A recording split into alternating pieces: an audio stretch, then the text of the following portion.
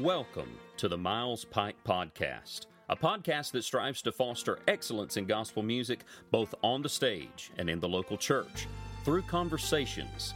I'm your host, Miles Pike. I'm hoping to probe into the lives and minds of gospel artists, industry legends, and some frontline people on the worship scene. Guests include fellow artists, pastors, session players, producers, songwriters, comedians, radio personalities, and theologians. Subscribe to not miss an episode. Share on social media with the musicians, pastors, and music ministers in your life. And please rate and comment to help take us all the way to being able to say that dozens and dozens are listening. Thank you for taking time to join in on the conversation. Now on to the program.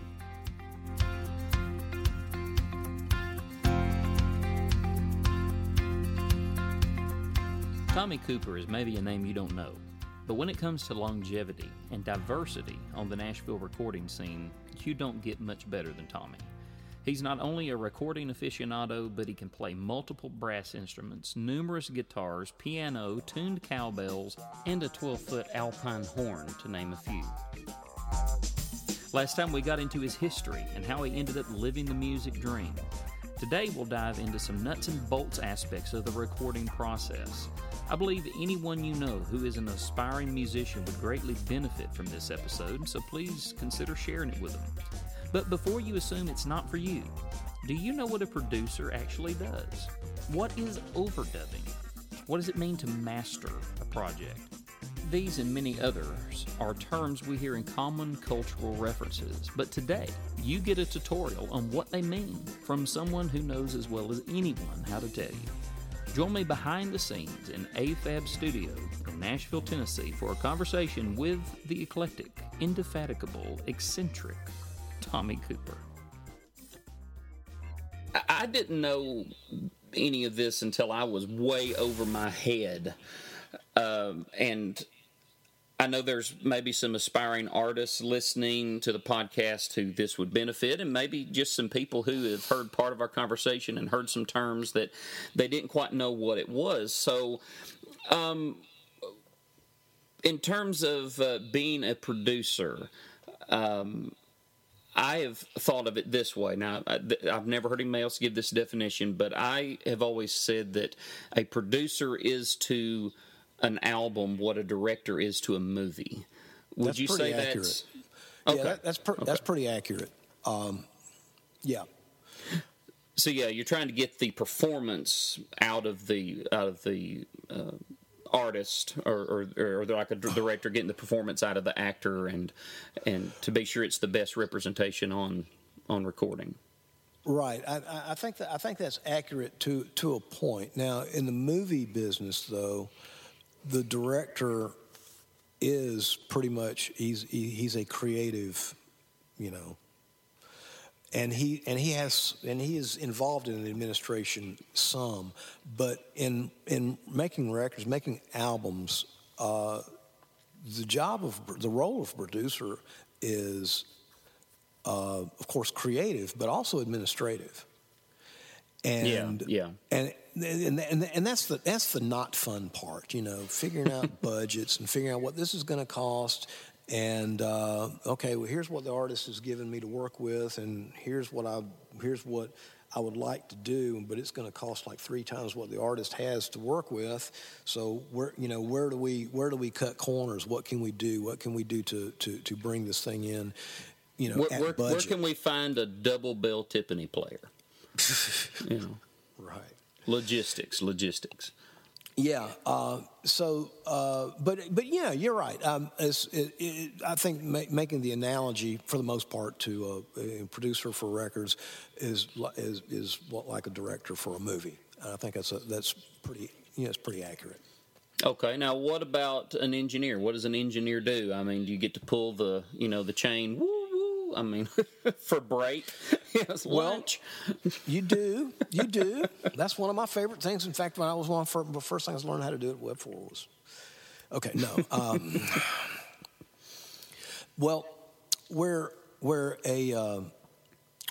the producer's job is sort of administrative, creative, the engineer is more technical. But there's some creativeness in engineering too, because a lot of times engineers come up with stuff that the producer didn't really even know about or wasn't really thinking about. But it's just the way they may come up with a sound or may suggest a particular effect or whatever. So there's a great degree of creativity in the engineering role as well as the technical. But basically, the engineer's job is to make what the producer is hearing in his head come out of the speakers. Yeah, okay. So now, is the engineer the one who chooses the mics for a particular session? Like, we're going for this sound, and so for the drums, they'll put this mic in the. For the most part, but it depends on what kind of producer you're working with, because producers usually come out of either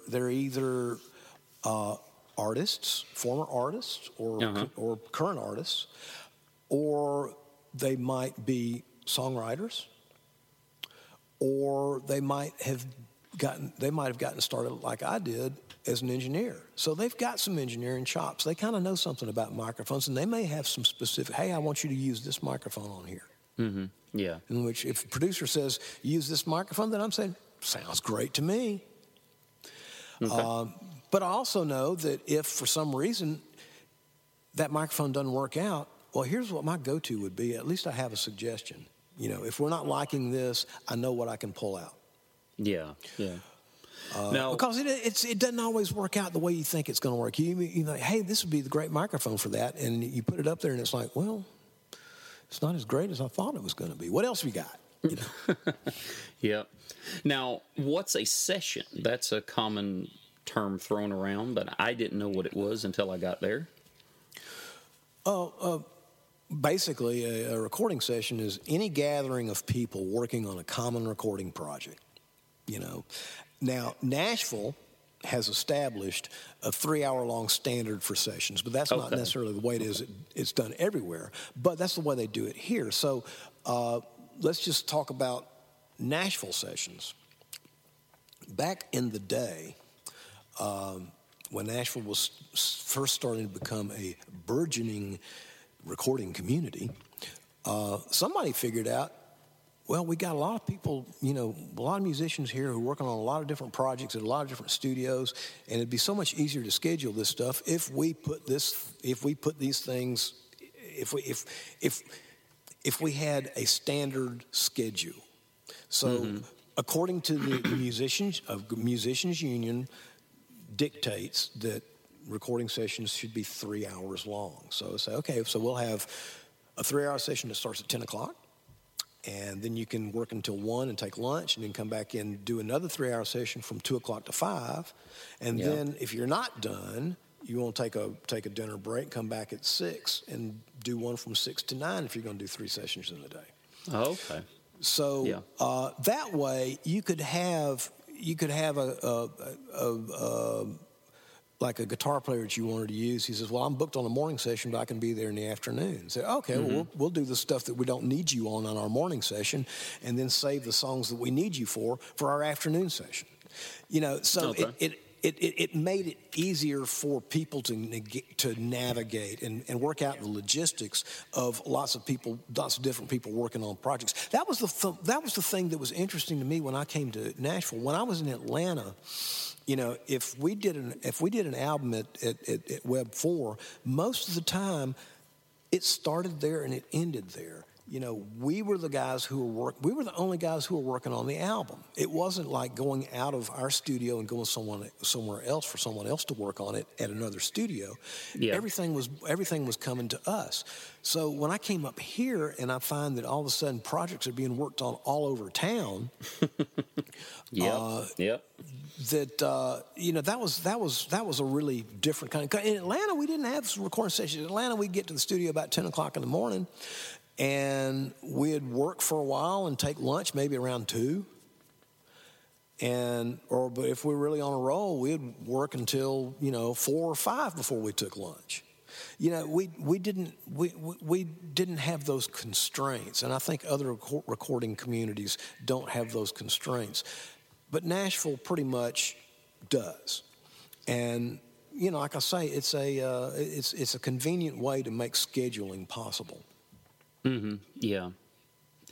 Well, so does that answer your question, what a session is? yeah, because, I mean, I didn't realize that wasn't the case everywhere. So Right, I'm even learning stuff here.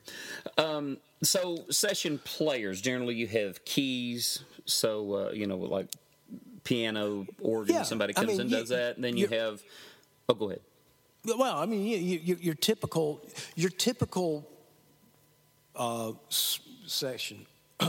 session for like a country record or a Southern gospel record is going to have drums, bass, piano, and guitar. Now, depending on the needs of the project, depending on, you know, exactly what the project is, you may work with 2 guitar players. One guy playing acoustic all the time, one guy playing electric. You may bring in a fiddle player. You may want to track with fiddle or track with steel guitar. Or if you're on a budget like me, you bring in Bruce Watkins, who plays everything, and you just work him to death. Yeah. Yeah, I mean, and that's why, you know, guys like that are so great, particularly when you're working with limited budgets, because you can get them come in, and you can get an awful lot of bang for your buck, and they play all the instruments well, whether it's Bruce or Wanda Vick or, you know, any of those folks who are just multi-instrumentalists like that. Jeff Taylor is a gem, you know, because he's a out of the box, you know, guy. I mean, he's our keys guy, but, you know, he was the session leader, and, you know, you didn't know if he's going to pull out a penny whistle, an accordion, a organ, keyboard, mandolin, or what. Yeah, but Jeff's a force. or a marxophone. Go look that up. Yeah, I know all about the marxophone. Well, you play a little bit of everything, kind of like Jeff, in terms of just, you know, give you some time with it and you can figure it out. And I think that's one of the reasons. One of the things that one of the reasons we kind of hit it off. I remember him saying to me one time. He said, "Well, how'd you learn how to play those tuned cowbells, the stuff I do for with the German band?" I said, "Somebody handed them to me and said, 'Play this.'" And he just laughed. He said, "You're my kind of guy." Because that's the way he learned how to do all the stuff that he learned. Somebody says, "Here, play this," and he figured out how to do it. Yeah, the last session we did, he walks in with a hurdy-gurdy. Has never played it, and he spends 5 minutes tuning it and another 5 minutes, you know, fiddling with it, and then plays it on the track. Right. You know, so yeah, he's a freak. And now that I've mastered this instrument, what else you got? What else you need? Yeah. Now, so what does a session leader do? Well, session leader is basically. And this kind of gets into protocol, you know, the Nashville session protocol. The session leader is basically the conduit between the producer and the musicians. Now, what that means is like if you're doing everything by the book, and the producer is hearing something he would like to suggest to the players on the floor, then he basically says this to the session leader, and the session leader relays that to the players on the floor. It's not that stringent, though. But basically, I mean, not anymore, because, I mean, come on, life's too short. You say, hey, guitar player, I got an idea. Hey, could you do this? You know, I don't have to get Jeff to tell him that. But, you know, and when we're talking about Jeff, and Jeff's a keyboard player, and because so much of the stuff that I do is gospel, and so much of the gospel stuff is keyboard driven, I will usually have a piano player as my session leader. You know, I've used Gary Prim, who is a fabulous session leader, and of course, you know, we've just been talking about Jeff. I've used Jason Webb. All these guys who are just, you know, great musicians, and they understand how to make records, and that's, you know.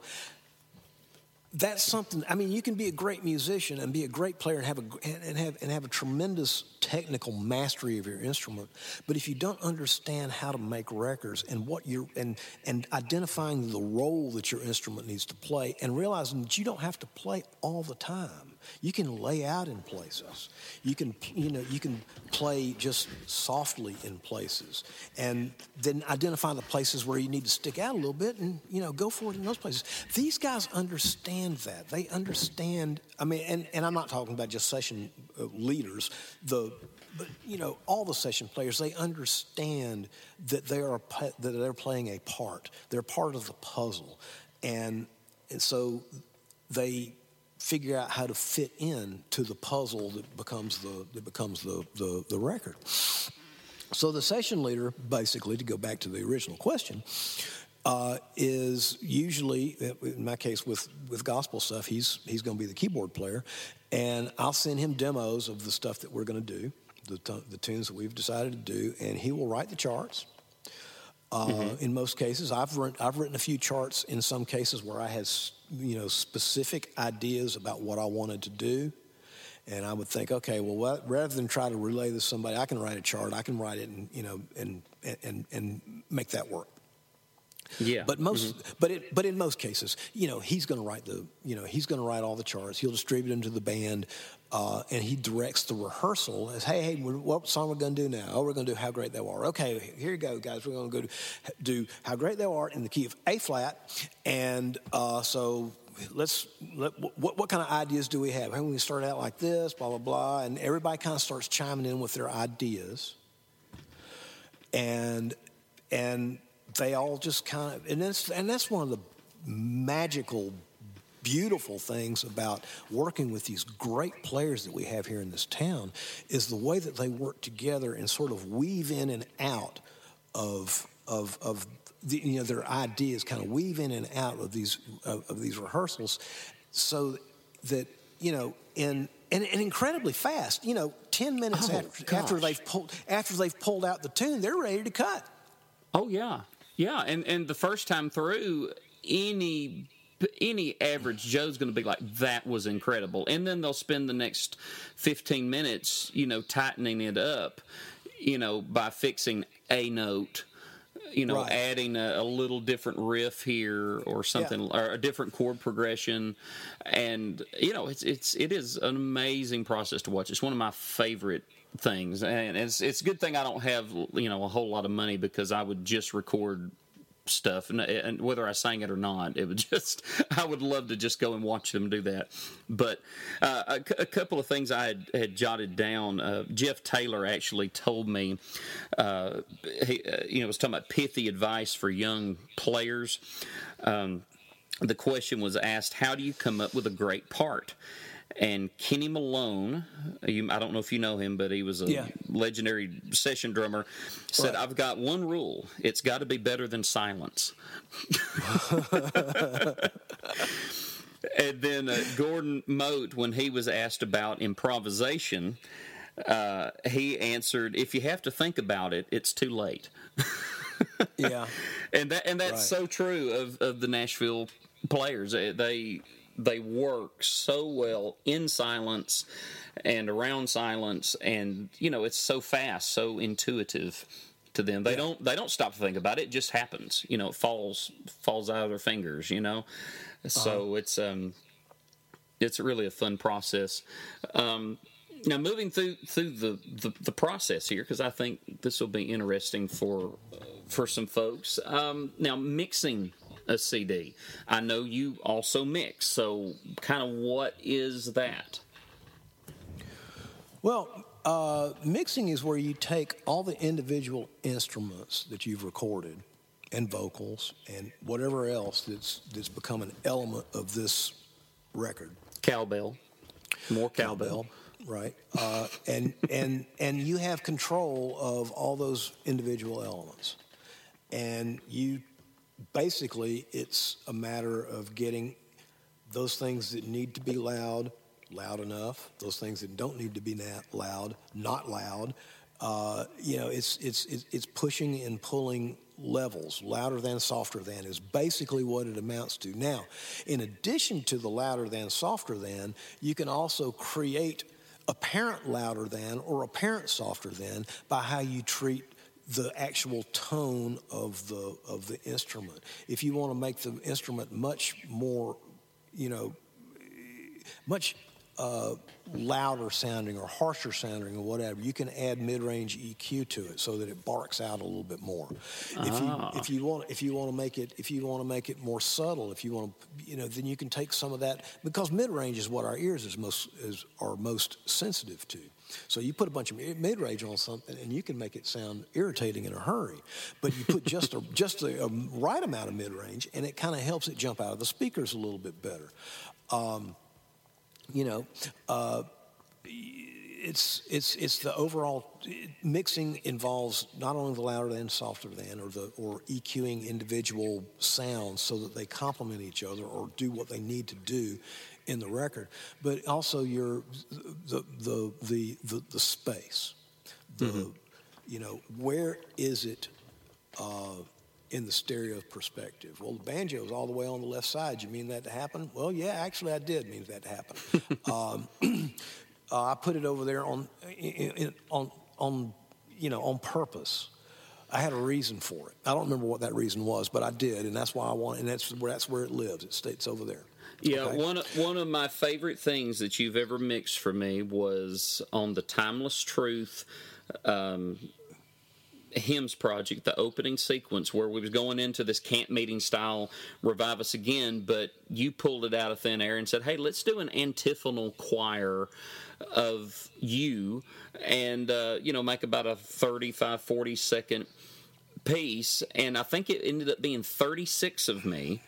And of course, you had to explain what antiphonal even was, but the way that it's mixed, you put it in your car, and you hear all these different parts jumping around from the front right speaker, the back left speaker, and all that kind of stuff. That's a fun piece, and really showed off your mixing capabilities. Well, thank you. I appreciate that. That was a lot of fun to do. But it kind of goes to illustrate what I'm talking about. When you're mixing, you have control of space, so you can determine where things happen.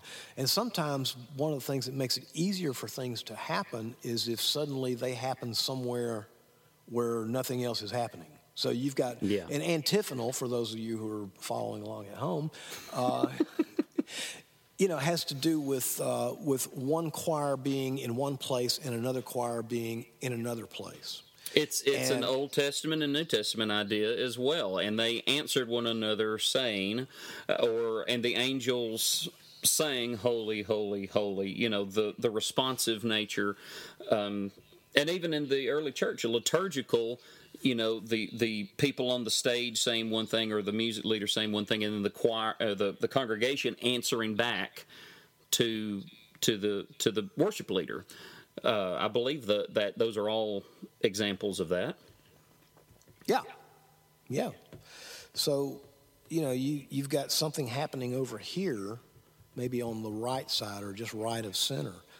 And it may be kind of massive, it may be kind of loud, but if you want to introduce another part, if you put it right there where that other part is, it's going to make it hard to hear it. But if you put it somewhere else in the picture, it's like, ooh, what's that over there? Ooh, that's kind of interesting. Let me listen to that. Let me let my ear get tugged over in that direction. Well, this is what I remember you telling me about it. They used to put the audience on the ground, and then there was a tower over here, and a choir was in each tower, and so it was like medieval stereo, exactly. Right and left. That's great. Yeah, you're exactly right. Yep.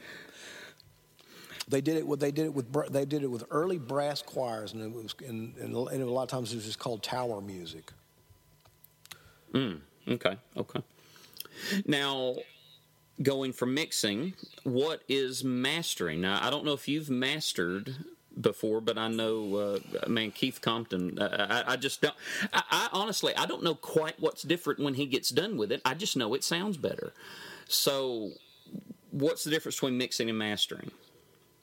Well, mixing, you're taking each individual song as its own entity, and you're trying to make it sound as good as you possibly can, and make it get what you wanted, get what you had originally envisioned out of that record. Once you've got that, and say 10 or 11 more tunes like that are going to comprise the album, then it's the mastering engineer's job to take those 10 or 12 individual mixes or more and make that into a cohesive album. And so what that involves, I mean, there's some basic technical stuff that it involves. Each individual song will be evaluated for level, for its overall loudness, its overall sonic EQ. Is song number 2 as bright sounding as song number 1? We've got it about as loud as song number 1, but doesn't it sound a little dull compared to song number 1? Well, maybe we just need to add a little top end to kind of brighten that up. Is song number 3, has that got too much bottom end? Is that a little puffy on the bottom? Can we, get rid of a little of that? Now, puffy is the technical term, right? Yeah. Okay. Yeah. I'm going to tell you, the less technical you can think about this stuff, the better off you are. You can get lost. I'm serious. You can get lost in all these numbers. I mean, you read all these, you see all these tutorials about how to record, and you read these articles and stuff. And I read this stuff, a lot of this stuff, because there's always something I can learn. But so much of it gets bogged down in numbers, frequency numbers. Well, you need to take out 380 hertz here. Well, really? Why should I take out 380 hertz? Why shouldn't I cut it maybe 382 hertz? I mean, it's like, this does not make a difference. I mean, we're talking, and somebody's going to jump all over me for making that statement. But really, you're talking about frequency areas. You're talking about, mid-range areas, and you've got low mid-range, and you've got, harsh mid-range, and you've got upper mid-range. You've got your high frequencies, your air frequencies. In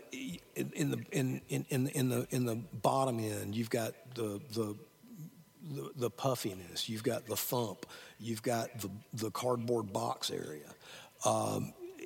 That's the terms that I think in terms of, and I know about where those areas are. So that's where I'm going to start, but I'm not going to just say, oh, okay, well, cardboard box is 400 hertz, and I'm going to, and my kick drum sounds like a cardboard box, so I'm going to roll out at 400 hertz, and you know what? It'll make it sound better, but 400 hertz might not be the best place. So I'll use the equalizer to try to find the area that seems to help me the most. And, so it gives me a place to start, but it's not necessarily giving me a place to finish. You use your ears to figure out where to finish. But to me, it just makes a whole lot more sense. And I get this, and I got this from Ed C. I remember Ed telling me this. He says, we think about this in terms of things that we can relate to. Nobody can relate to 1,200 hertz. I mean, that doesn't make really much of a statement, Yeah, I mean... But, if you say, I want a little more drive on this vocal, 12 to 15 hertz is going to give you some more drive on the vocal. Now, what do I mean by drive? Well, make it push through a little bit more. Make it sound a little bit harder, a little more aggressive. And I'm going to be able to get that a lot of times somewhere in that frequency area. Okay. So that's why. So the whole point of this, which I've probably there's no particular way to say it. If you say puffy, or if you say, those noodles are a little too al dente, right? Yeah. Anything that gives you a picture, the guy mastering it can figure something out if he's good. Right. Well, and the great thing about mastering, I don't know that we've completely said what mastering is. It involves, because, we've talked about making sure the songs sound about the right loudness, from song to song, and the EQ is pretty consistent from song to song. You're also concerned with the gap between the songs. How much space are we leaving between the songs? Yeah. which is part of making an album. I mean, when you're doing a playlist on iTunes, everything's got a 2-second gap. But a 2-second gap is not necessarily going to be enough in some cases. If you're coming out of a barn burner. Yeah. I hate shuffle, and I've talked about this with so many of my guests. I'm not going to bug you with it, but I'm just going to state it one more time. I hate shuffle. Okay, go ahead. Okay, well, it's sometimes you want just very little space between songs. Well, in some albums, the fade out of one track just bleeds over into the next. Yeah. So that's all part of it. In addition, with CDs, of course, then the PQ codes have to be put in, all the information regarding the song, the artist, the album title, the song title, the artist name. All that stuff has to be put in so it'll display on your car CD player if you still have a car CD player. Well, mine has. They're going back to 8 tracks, so because they went back to LPs and now they're back to 8 tracks. Oh boy! Oh boy! Okay, so yeah, but to me the value of mastering, and this is why I've mastered some stuff, but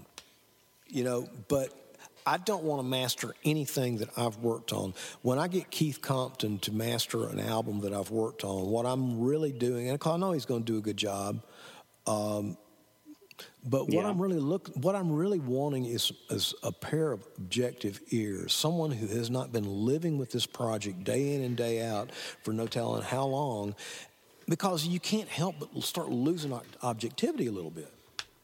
So I can send stuff to him, and he can hear immediately, because he's not just mastering my stuff; he's mastering other people's stuff. He's listening to all sorts of different things, and if he pulls mine up and mine sounds like automatically, man, this is dull sounding. What's the matter with you?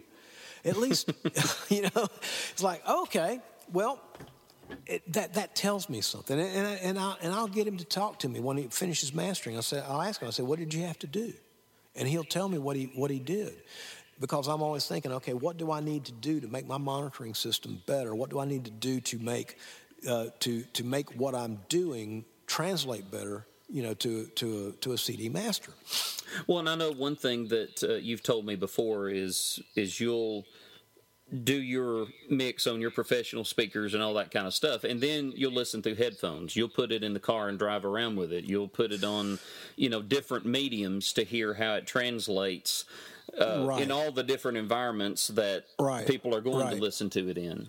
Right, and and this, we've done that. I've done that. We've done that all my entire career. When I started working at Web 4 in 1979, there were 3 sets of speakers that we listened to.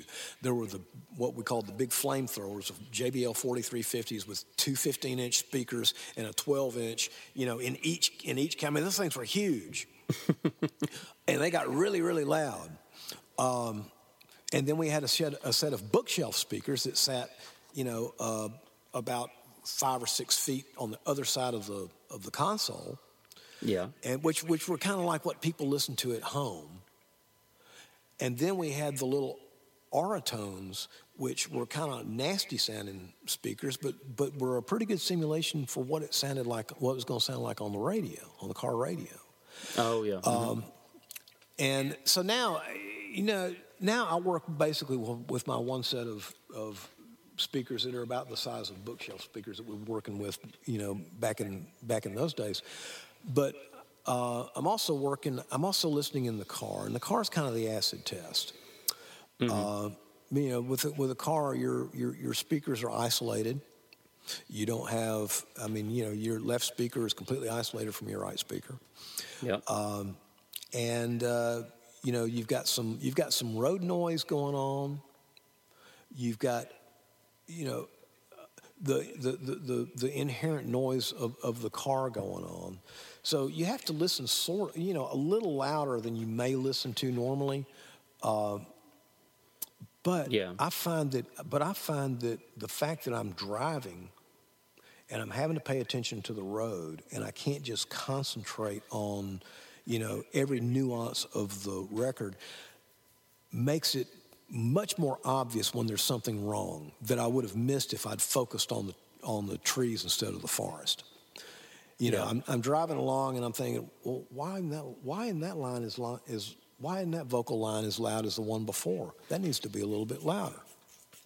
And I've got a little mini recorder that I carry with me in the car, and I'm listening to I'm listening to the mixes, and I'm making comments on this little recorder of we need to do this, we need to do this, we need to change this, and then I come back home, and the first thing I do is pull up the individual mixes and listen to my little recordings and make those changes. Okay. And then I'll make me another disc and take it out in the car and listen again and see how we did. And sometimes I'll do that like 3 or 4 times before I've got what I feel like is a finished project. Now, I'm not going to get into anything that's completely out of your wheelhouse in terms of what's the difference between duplicating and replicating and all that. We can get to that with somebody else. But are there any other terms that I'm forgetting, a step along the process that that would fit in here before we wrap up this section? I mean, we covered Puffy, right. so right. I think maybe the only thing that we haven't really broken down, we didn't really talk about overdubbing. Right. Yeah. And so you've got your core rhythm section: keys, bass, guitar, drums. Right. And there will be some overdubbing involved at the studio. In other words, if we've got Kelly in there playing guitar and he says, "Hey, give me another track. I got an idea." Mm-hmm. And it's like, Kelly's always got another idea. It's like, I'm not going to say, "No, Kelly, no, you can't have another track." I'm going to say, "Absolutely," because if you got an idea, it's going to be great and I want it. Because, and I don't think I mentioned this when I'm talking about how great these players are. It's not just a technical mastery of their instrument. It's the musical ideas that they bring to the table that they contribute to making your record better. Oh, man, yeah. And, hey, I've got an idea. Okay, great, well, let's hear it. And sometimes it might not be what you had in mind, but, boy, most of the time it's worth it. Hey, I got it. Okay, now give me another track and let me put a little harmony on this little part right here. Well, of course, this is actually done in the studio, but after we've cut the basic track. We've got a basic track, that everybody's happy with. And that's when this part of the overdubbing process happens, So we'll get some of that stuff done with the guys who were there on the floor, the guys who were there that day. And then when we're through with them, and we're on to the next songs and all that kind of stuff, and then we get all our tracks cut, and we've got our basic tracks with those overdubs that we did on the spot. Overdubs being basically, just to define that, stuff we dub over, we record over our existing track or add to our existing track. Well, and to flesh that out just a little bit, but also to just brag on Kelly, since his name came up, but I could do this with any of them. On the song that we did from Rich Mullins called "Hard," and we did kind of a feel, more modern take on that. And there's an instrumental in the middle that's several bars. It's not a short one, but yeah. Kelly, first time through, he just scorches this wonderful lead guitar lick. And it's like, wow, okay, that's great. And then he said, "Give me another track." And I'm like, no, don't cover it up. And what he did, this just goes to not just the ideas, not just the mastery of their instrument, but the memory involved. He plays a harmony with what he just did that's several bars long. Right. And it's like, wow, okay. Right. You've never done this before, but you just nailed a instrumental and then played a harmony with it, even when you've just heard the instrumental the first time. So, he dubbed over and added something else to what was already there. So, right. So we get through with all this, the whole process, and we leave the tracking studio and we bring everything back over here to AFAB studio to finish up. And we're gonna add, of course, we're gonna do our vocals here. We're gonna do our background vocals here. But you may have somebody that you want to bring in, like Buddy Green, to do harmonica on a song or two, or clarinet, penny whistle, saxophone, brass section. Yeah, any of that stuff, and we'll bring them in here and do it, and that's also part of the overdubbing process, because we're still adding to our recording until we have, everything that we want. Once we've got everything we want, then we can start the mixing process. And then one thing that one song we worked on called "Man Against Man." Well, I remember we did so many overdubs. We ended up with 17 different instruments on one song, and they're not all on it at the same time. You have to go kind of listen to the song, but we were trying to paint a picture on the tapestry of the lyric, and it turned out so good. I was so happy with that. But and then of course, is that the one that has Jug on it? It does. It has Jug. Okay, good. Yeah, that's your solo, but then we didn't get into background vocals and all that. I mean, you bring in Reggie and Lady, you bring in Angie Prim and Gail Mays, and just a lot of folks. I mean, I do a lot of my own backgrounds. You've done some of my backgrounds, so yeah, it's a very, very fun process. It's like watching a piece of art come together layer by layer, and the colors all coming together, and you don't know quite what it's gonna be, but it always, with all the different influences of the players and the session leaders and engineers, producers, it becomes something much better than you could have done on your own. Yeah, it's almost because there's so many contributing factors. It's almost like putting together a picture puzzle, but you don't know exactly what the picture is going to look like until you've got it put together,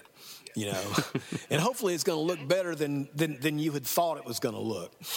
But but yeah, okay.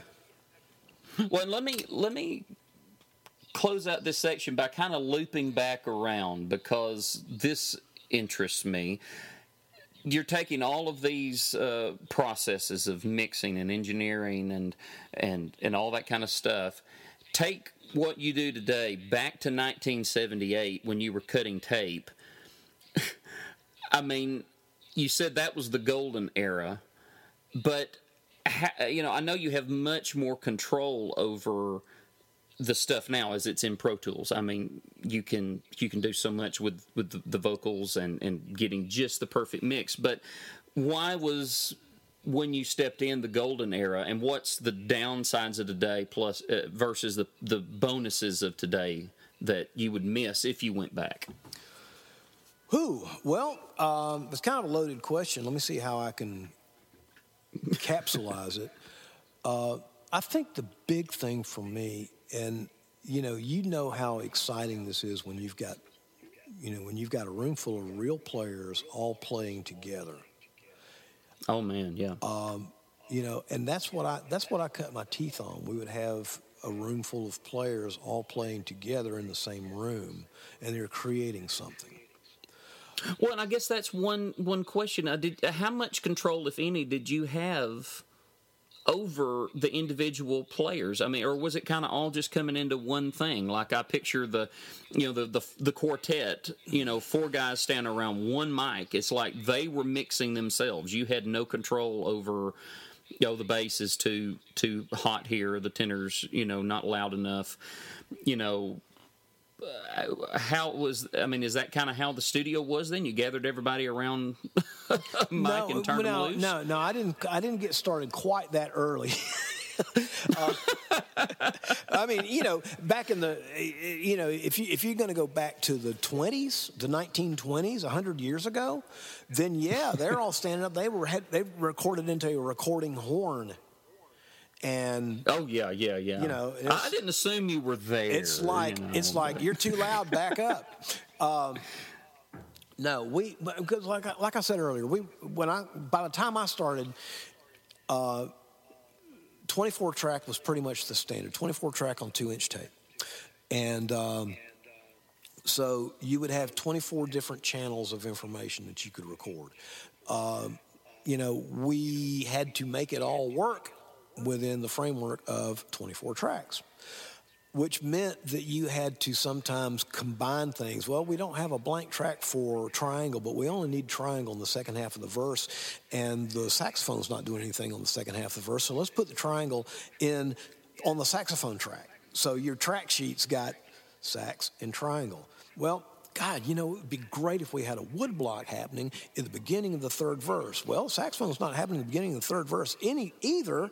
So we'll add wood block in the first part of the third verse. So you've got several things that are on the same tracks, which makes mixing. That's interesting. Which makes mixing sometimes a little bit more of a challenge. And it's fun to go back and look at some old track sheets, and I still have a few left over, and see some of the stuff that ended up sharing tracks with something else. You might have have background parts with sharing a track with a percussion part, and one of the great practices that Ed C. taught me was anytime you're having to do this kind of thing where you're going to bounce things down to try to free up tracks, always make sure you have a really good mix to work with, so that hopefully you'll be able to record that stuff at such a level that it'll mix itself and it won't require a fader move every time you play the thing back. For it to, for the sax not to be too loud, or the triangle not to be too loud, or whatever. They can all kind of sit in the same place. And that was the fact that we had some limitations like that meant that we had to have better practices of trying to maintain good working mixes, rough mixes to work with. Understanding recording levels, how much we could get away with, how little we could, how little level we could put on, understanding what transients do, transients being the initial burst of energy from like a snare drum or any kind of a percussive instrument, what a transient signal does to analog tape. So we can't cut a snare drum at the same levels, looking at a VU meter, as we would cut a vocal, because the snare drum would just overdrive the tape, and it would sound distorted. It's understanding understanding all that stuff. That was what gave me a great training ground. If we had to record stuff backwards, now I can take anything in Pro Tools and I can highlight an area and hit the reverse button and it will play backwards. But back in the day, if we wanted to record something backwards, and we did every now and then, it was sort of an ordeal, because you actually physically had to take the tape and turn it upside down on the machine. And then you had to count your tracks backwards, because now all your tracks are upside down. So what was track 1 is now track 24. So if you were going to record on track 12, let's see, 12, let's make it easier. Let's see, we're going to record on track 4. Then you would have to be recording on track 21. It was that kind of stuff, and then you have to figure out where you are with the tape going backwards, which isn't always as easy as you would think for a player to do an overdub backwards. That was kind of interesting. So if you were recording stuff backwards, it was kind of a process. Wouldn't it be easier just to have the players turn the chord charts upside down? It was funny. We had a session piano player down in Atlanta who was an incredible piano player. He'd just come in the studio, sit down at the piano that's now in my studio, and just start rattling off Chopin stuff. And he was great. And we actually got him one time to play a part backwards, reading the chart backwards, with the tape on the machine backwards, and he did it in one take, and he's literally, we had the chords written out, and he's reading the chords, from the bottom right, up to the top left, and he nailed it, and it's like, wow, this is amazing. So then we asked him to do something fairly simple. He could not get it. It was just, I don't know if his brain went into overload, but it was, anyway. He's still thinking in backwards. Yeah. So, okay, I'm done. What's next? Well, I hope that you enjoyed this time that we spent together. I know that I have, and I pray that it has made you more appreciate the forms and functions of worship and the gifted people who help facilitate it. Continue the conversation by emailing any questions or suggestions you may have through my website at www.milespikemusic.com. That's MILESPIKE music.com. Support this endeavor by rating, reviewing, and sharing. If you want to go the extra mile, then I would greatly appreciate it if you purchase some digital downloads or hard copies of my music through the website, and patronize our guest in any way that you can. Websites and details to that end will be in the show notes. This program plans to release every other week, so keep your eye out for the next edition of the Miles Pike Podcast. Till next time, worship wisely.